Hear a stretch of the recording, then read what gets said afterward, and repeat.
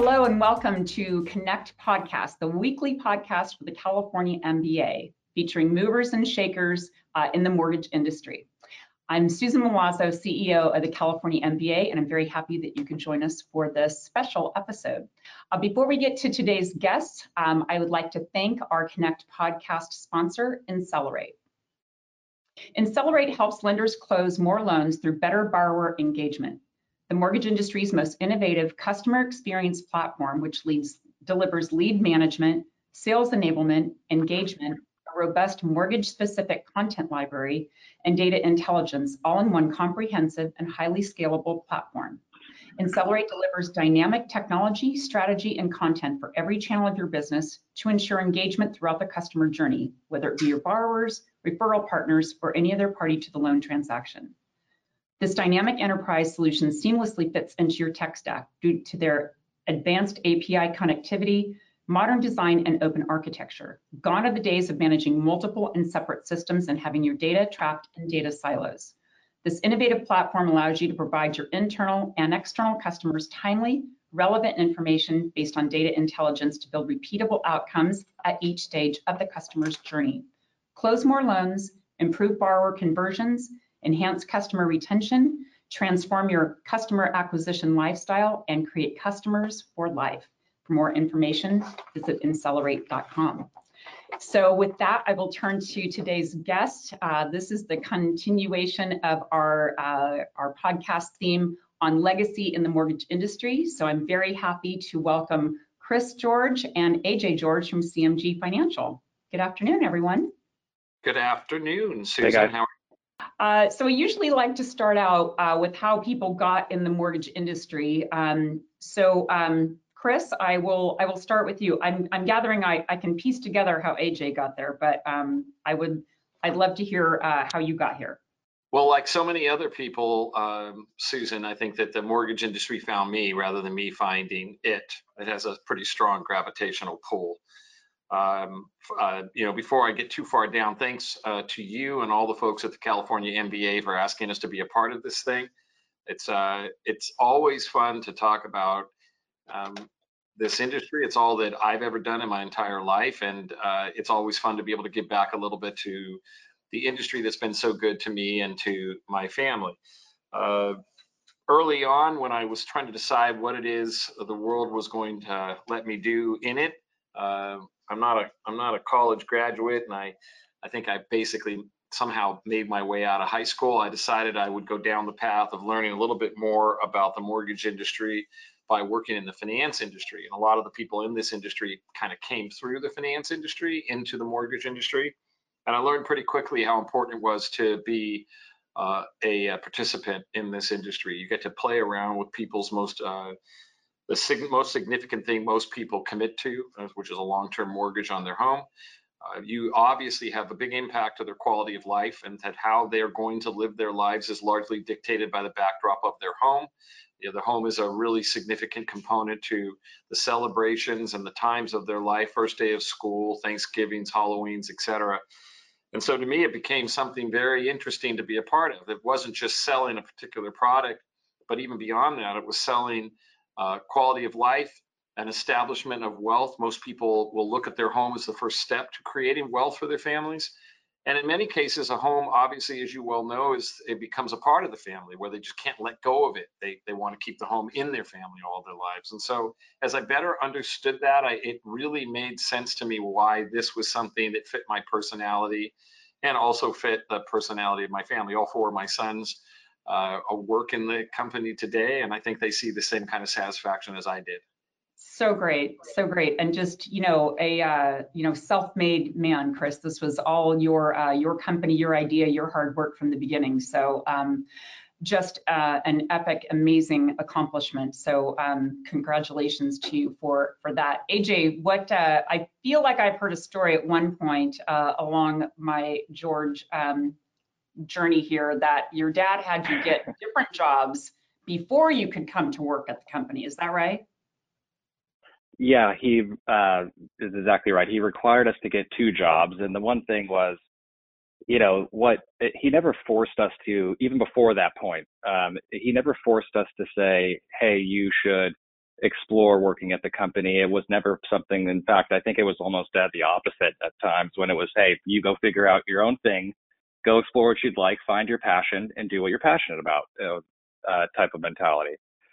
And growing up, as you mentioned, my dad and how he started the company, he started out of our garage. And so I remember my father working in the garage, and I remember how long he would work. And once he made it out of the garage, I remember how obviously I didn't get to see him as much. And so what really honestly got me curious about wanting to work for the company is I said, well, my dad and I like a lot of the same things, and if he's really passionate about this and he loves it, he's doing something that's taking him away from his family, whom I know he loves very much. So if this thing he loves that much is taking him away from his family, who he loves even more, I know I'm going to be interested if he likes it. And so that's when I approached my dad, and then he said, you have to go. He said no. He said, go get 2 jobs. And then we went back and forth. And then I ended up getting the first job, which was to work in the food service industry, which was my best friend and I got a job at our favorite deli in town, Italian deli. Had to do that job for a year. We came back. He said, what'd you guys learn? I said, I think I said something like, I learned what it was like to make a mistake and have to pay for it, because you have to make it right by the customer. And he said, almost right. And I said, okay, well, almost. I thought it was what I learned. And he said, what I wanted you to learn, AJ, was what it was like to serve, what it was like to treat people the way they wanted to be treated. So do unto others as they would have done unto them, which is the platinum rule, which is what he was trying to teach me. And what it's like to deal with people, among other things. The second job, I said, okay, can I come work for you? He said, no. I said, okay, what do I have to do now? He said, you have to go get a job in some sort of manual labor type construction field. And I mean, I know this may shock you, but I don't work out as much as I should. So it was like, I don't know where I'm going to get a job at, who's going to hire me. And so at the time, my dad just purchased our home, which was just a piece of land / kind of still is with a few buildings on there now, but getting it livable. And he had construction crews that were coming up there, and it's hard work. And so we did that for what felt like is still ongoing. But when I said, okay, did that for a full time for a year, and he said, what'd you learn? I said, I think I said something at first like, how lucky I am to be in an air conditioned building, because I mean, it's hot at times and it's just hard work. And I said, no, Dad, what I learned, what it was like was, what it was like is that you didn't need to know how to read or write or even speak English. It just mattered that you got your job done and you got it done by the end of the day. And he said, AJ, what I wanted you to learn was what it was like just to genuinely work hard work, good old fashioned hard work. And if somebody told you to take that pile of rocks, move it over there, why doesn't matter, do it, and then you can go home when you're done. Wow. Yeah, great. And then I got interviewed. I got an interview. Well, I think he was excited about getting into a place that had air conditioning, Clearly on top of the list. Yeah, those are great life lessons for sure. I've done both of those sets of jobs in my lifetime, and I can definitely say that I ended up in a preferable position. Over the years that I've done this job, I've been very fortunate to know several of the employees at CMG, Chris, and your company has very unique corporate culture, which I think is really important for just long-standing, success.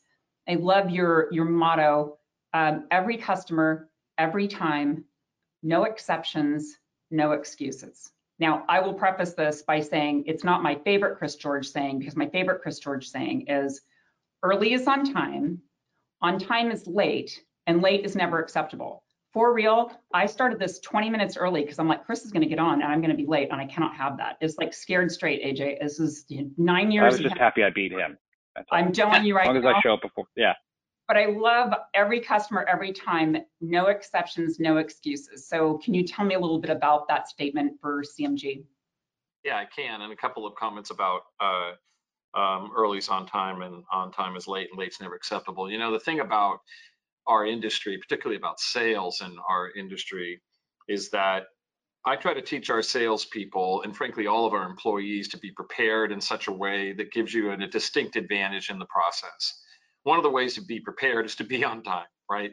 I mean, so you're going to drive an hour to be to a particular appointment. You know there's going to be a traffic. Get there 10 minutes early. Don't get there 2 hours early and sit in the waiting room because all you do is make your appointment nervous that you're sitting in the waiting room for 2 hours. So get there 10 minutes early and be prepared for that meeting. And then what I try to tell people, which gets me to your last thing, is I try to tell people to know more about the person that you're sitting in front of or on the phone with, or in this case on a Zoom call with, than they know about you.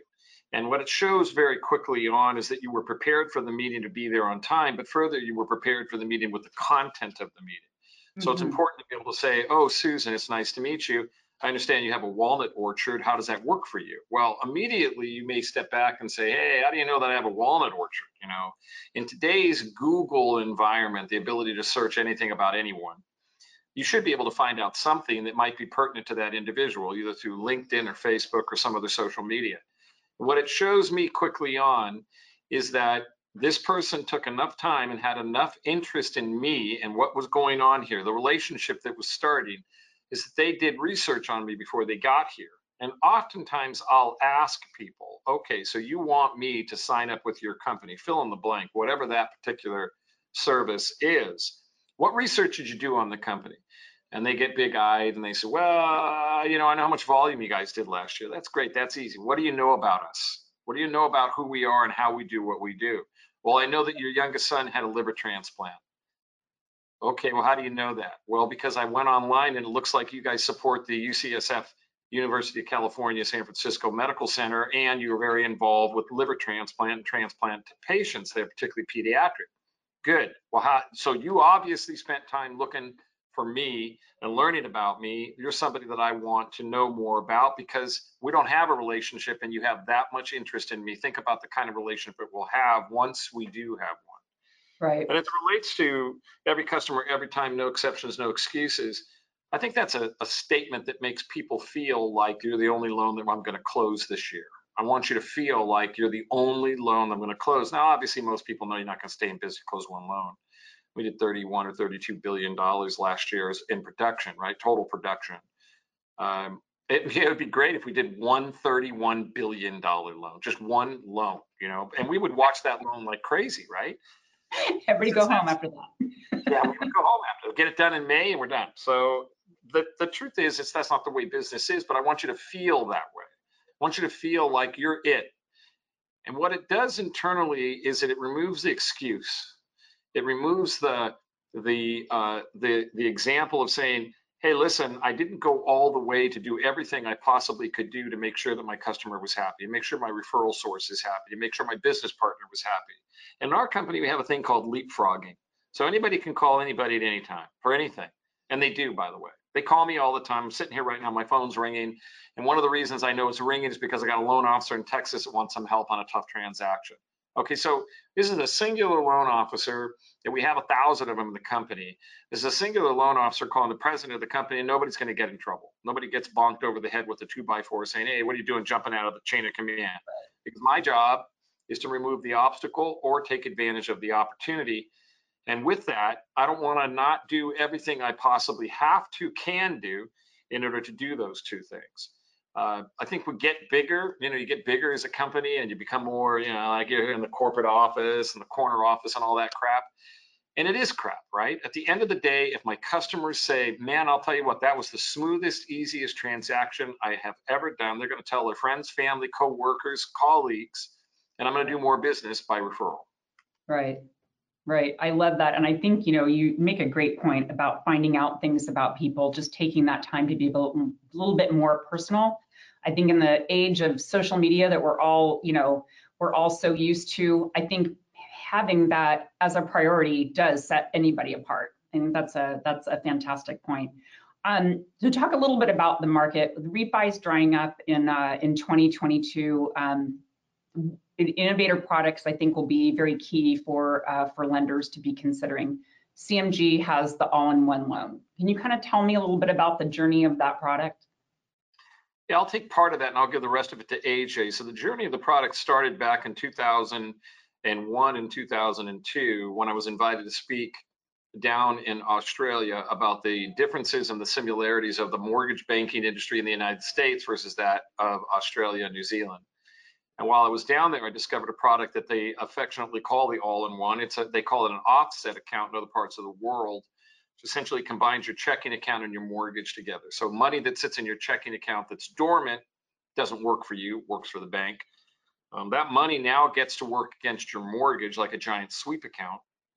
It gets swept nightly against your mortgage, lower balance, less interest, more principal, and your mortgage pays off faster. And so I came running back to the United States going, this is a great loan. This is 2000 again, 1, 2, and 3.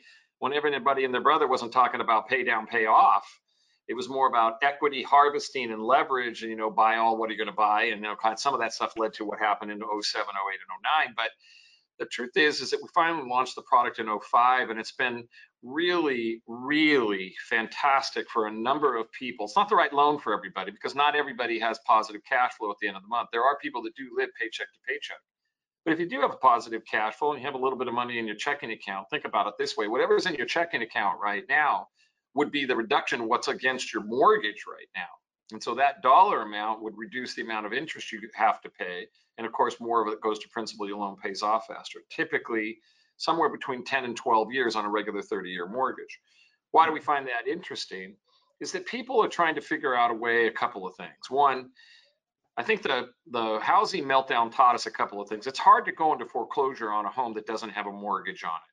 It's possible. I mean, you could go into a tax default scenario. It's a much different thing than a foreclosure. But if you don't owe anything on your mortgage, if you don't owe anything on your car, you don't need a lot of money to really live.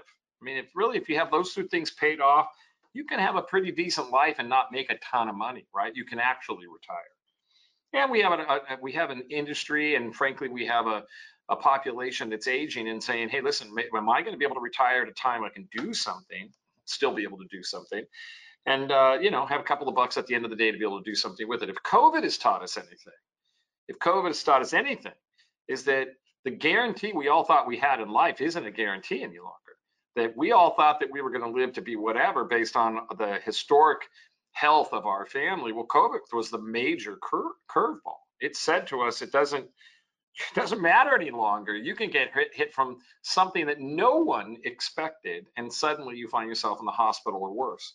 So I think people are trying to look at, quote, retirement, second homes, and frankly, living life. I might have enough. Right. And if I can just get out of debt, I do have enough and I can go on and live my life. I think what you'll find interesting in the marketplace, the market's also embraced it. When we do a fair amount of this business, AJ's just about ready to put together our first security on the product and put it into a mainstream product. So it's been pretty exciting. Yeah, and one thing that I'll jump in there and add to my dad. One of the things that he said that I really like that he says, particularly around the all-in-one, is it's not the right product for everyone, but it's the right product for everyone to know about. And I feel like that's a really good way to open up the dialogue and start to get borrowers who this product would be really beneficial to into it and understand it. In relating to just product and market-wise, my dad alluded to it, and one of the things that he's taught all of us on the executive team, and in particular me, I've worked here for 16 years. I started here in 05, so I got to see some of those events occur at different stages of my career while at the company. And the one thing that I've learned is when you need something within the mortgage industry, and you find out when you find out you need it, you actually find out later when it should have been implemented, meaning you find out today that you need it, and when you need it, you should have had it yesterday. And so to my dad's point about being prepared, and being dynamic and being able to have, whether it's liquidity outlets from product or treasury funding facility wise, or just being a well-rounded company and being able to take advantage of any type of market. It's a very, always found that to be a really interesting product. And I agree with you, Chris. I mean, if COVID's done anything, it's made people just rethink so many things, and quality of life, and having that, like, let's make a better plan to kind of get, take care of our mortgage and our biggest household expense and do it in an efficient way. It's a fantastic time, I think, for products like that. So we're entering a new era with the CFPB under Director Chopra. What do you guys think lenders should be prepared for as areas of particular focus under his leadership? I think there's a couple of things that you should be prepared for. I think that number one, that Director Chopra is going to be looking at fair lending pretty heavily. I think that they're going to be wanting to make sure that the price that you're giving to somebody in Federal Way, Washington, is the same price you're giving to somebody in Dade County, Florida, or Cook County, Illinois, I think, or even Alameda County, California. There's got to be consistency on how you treat people and how you price those loans for those people. You should be agnostic as it relates to a loan file. You should not be paying more for a particular kind of product, and you shouldn't be paying less for a particular kind of product. And you ought to have systems in place to monitor these things. I think that a lot of people, at least at our company, I always look at it, I've always wondered why anyone would discriminate against anybody. I mean, I'm a lender, I make loans, I don't care if you're coming from the moon, doesn't matter to me. If you're qualified, I want to make you a loan that you can stay in your home or actually become a home owner. So it never has bothered me to make loans in any level of the lending ecosystem. But I will tell you that the system that the Bureau is very focused on is whether or not you've got a system in place to check to see if you're following the rules, and check to see all of your people believe the same way of the way I just discussed. And I think that's the part that's going to be the biggest area of concern for the Bureau. Yeah, you might be doing it correctly in this part of the country, but are you doing it correctly everywhere in the country? So your oversight is going to be very important to what your policies and procedures are. That's the first thing. The second thing is that I think our industry has been plagued with a lot of challenges in servicing. I think that servicing is very difficult because, keep in mind, I mean, listen, I've been awake and present through this whole thing, as most of the people listening to me have been. It was a matter of days, if not weeks, that we went from, hey, listen, we're talking about doing some kind of forbearance, to we are now forbearing all mortgages in the United States. And all you have to do is say the word COVID and you're automatically forborn, if that's such a word. So my point simply is that servicing, and frankly, the entire industry, doesn't spin on a top like that. But I'm going to tell you, they're going to be critical. They're going to be critical of whether or not you gave forbearances as they were requested and as the law stated they should have been. And further, have you followed that process as we are slowly coming out of this forbearance world? I think servicing is a big concern for the Bureau.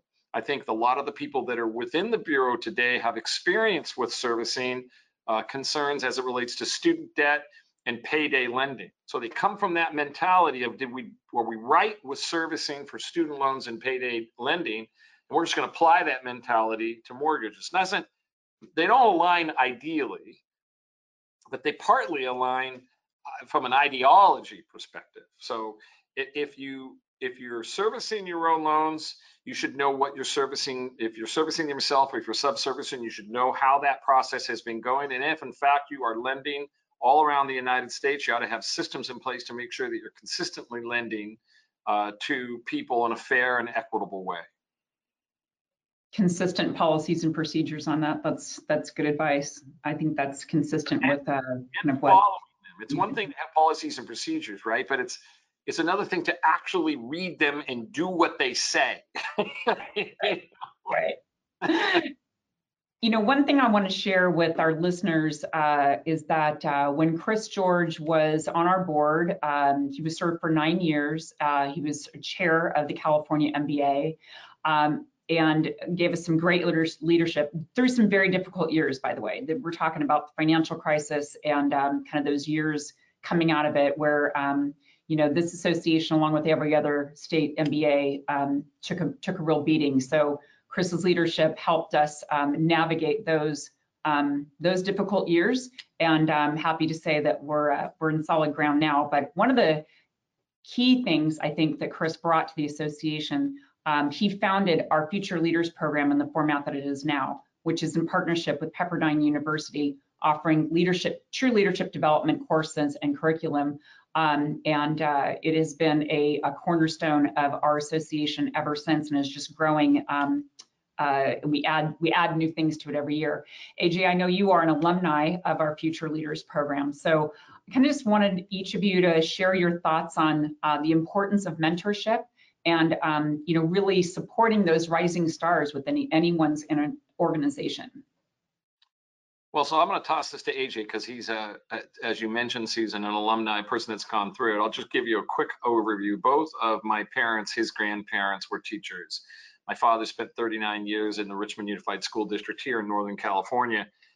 And my father was always bothered by something. He always thought that teachers were underpaid. And he said, listen, if you think about people's success in their life, almost all successful people can point back to either a teacher or a coach or a mentor that really took extra time and said, hey, listen, you're struggling here. Let me show you the right way to do this. You can see that with athletes. You can see that with professionals. You can see that throughout this industry of people that said, you know what, I'm going to show you a better way to understand something. And because of that extra time, that extra teaching time, there are a lot of success stories all around the world. One of the things my father was bothered the most about is when somebody would make this joke, and you've all heard it before, and it says that those who can do and those who can't teach. It bothered him because he said, listen, the people that are making that statement are only able to make that statement because probably some teacher taught them that very statement. So what I think we tried to do with my tenure at the California MBA was trying to figure out a way to mentor some young people into this industry.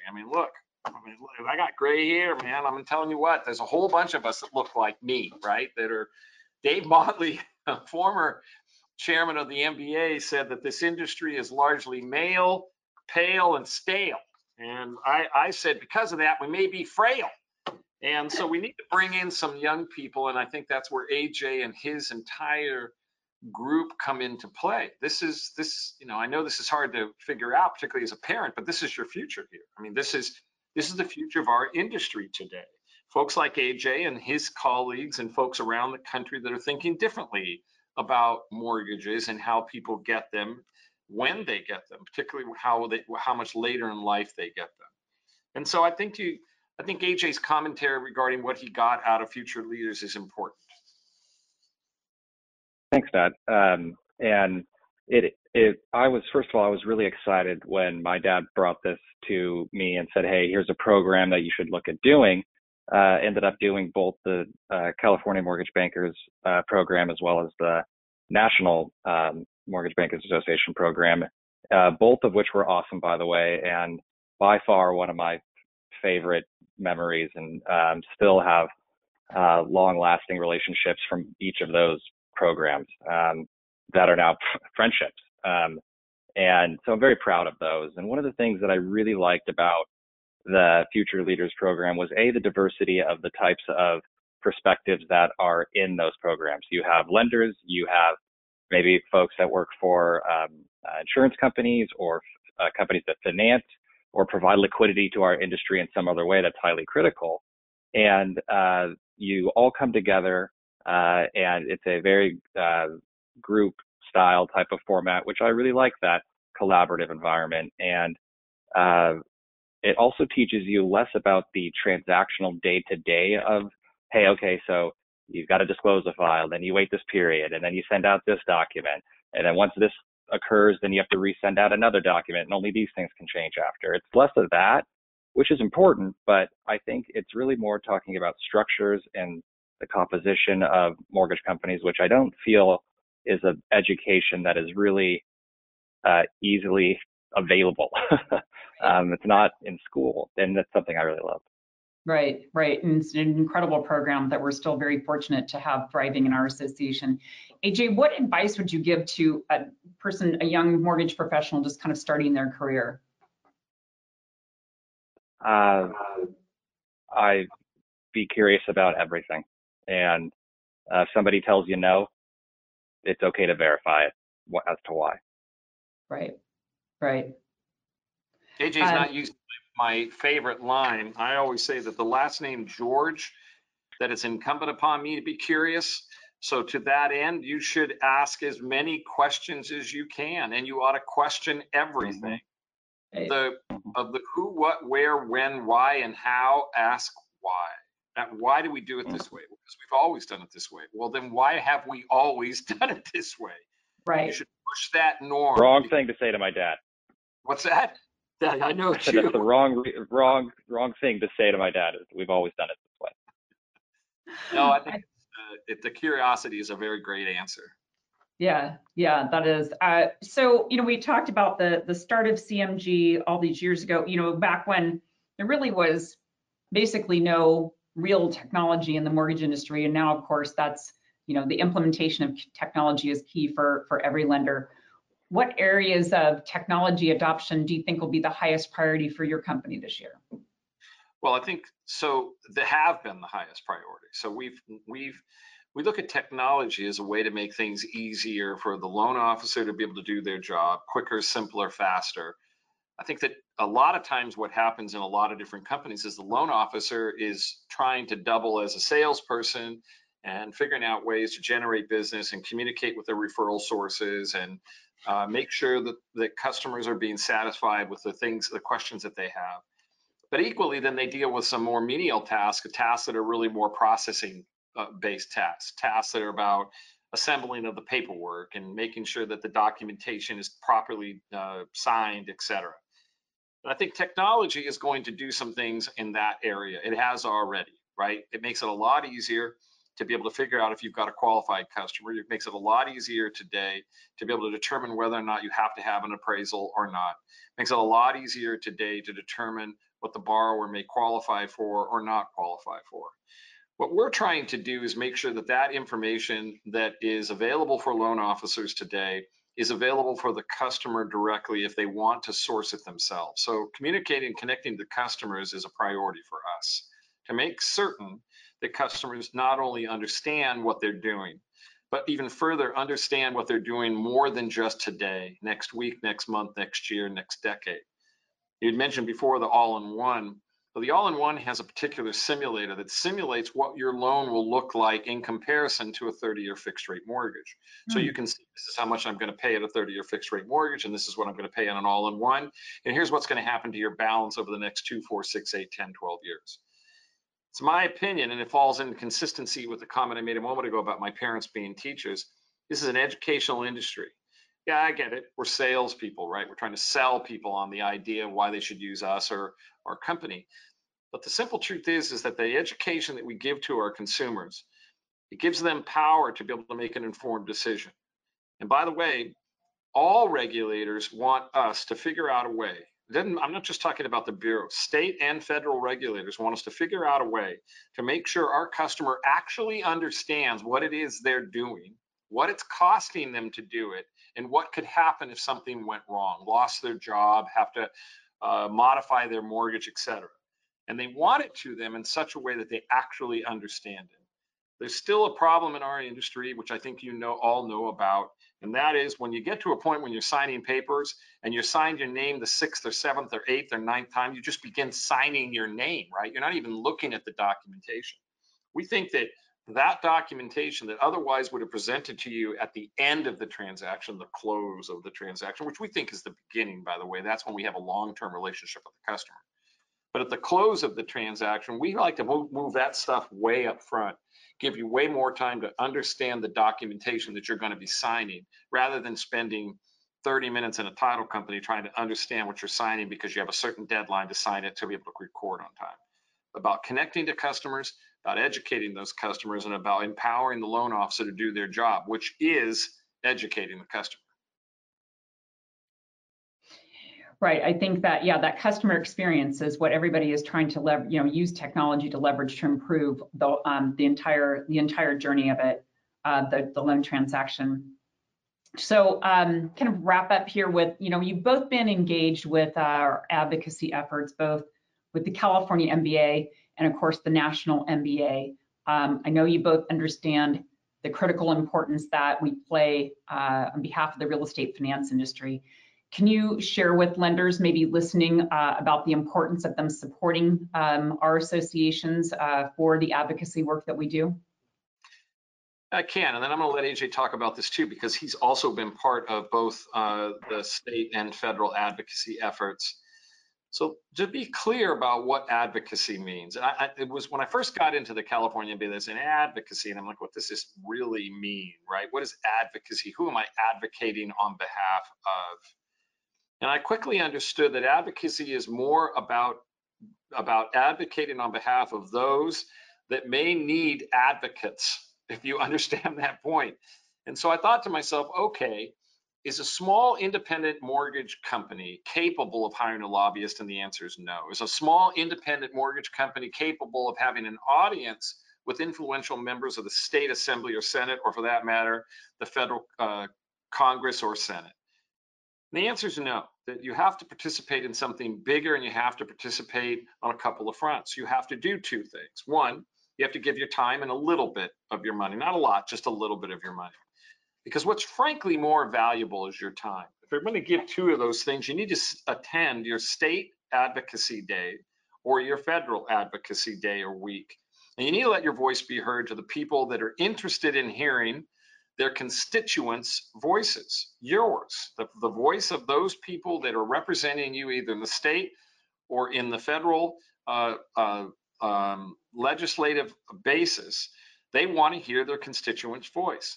You also have to write a check once in a while, because they have things that they have to do, and you need to participate in writing a check. It's not a huge check. By the way, small checks altogether end up being a big number. So it's consistently participating and advocating on behalf of the industry. Advocacy also means advocating on others that are not as fortunate. And in particular, advocacy means advocating on homeowners who might have children who are going through some type of critical or terminal illness. And that's the Open Doors Foundation, the California Association of Mortgage Bankers, and many other state associations put an enormous amount of effort toward the Open Doors Foundation. Look, we put people in homes and we keep people in homes. That's our goal. That's our goal as an industry. And we ought to be able to advocate on behalf of those people that run into a rough patch by helping make their mortgage payment or their rental payment, because their focus is where it should be, on their child. And honestly, it's hard to do because people get so caught up in your day-to-day business. Got to have people like AJ and your entire team, Susan, to be able to continue to say, hey, listen, we're still here. We still need your help. We still need your time. We still need your economic contribution, because it makes a big difference. AJ, do you want to add? I completely agree. Yeah, thanks, Dad. I completely agree. And one of the things that, this was actually one of the first conferences I went to with my dad, was an advocacy conference.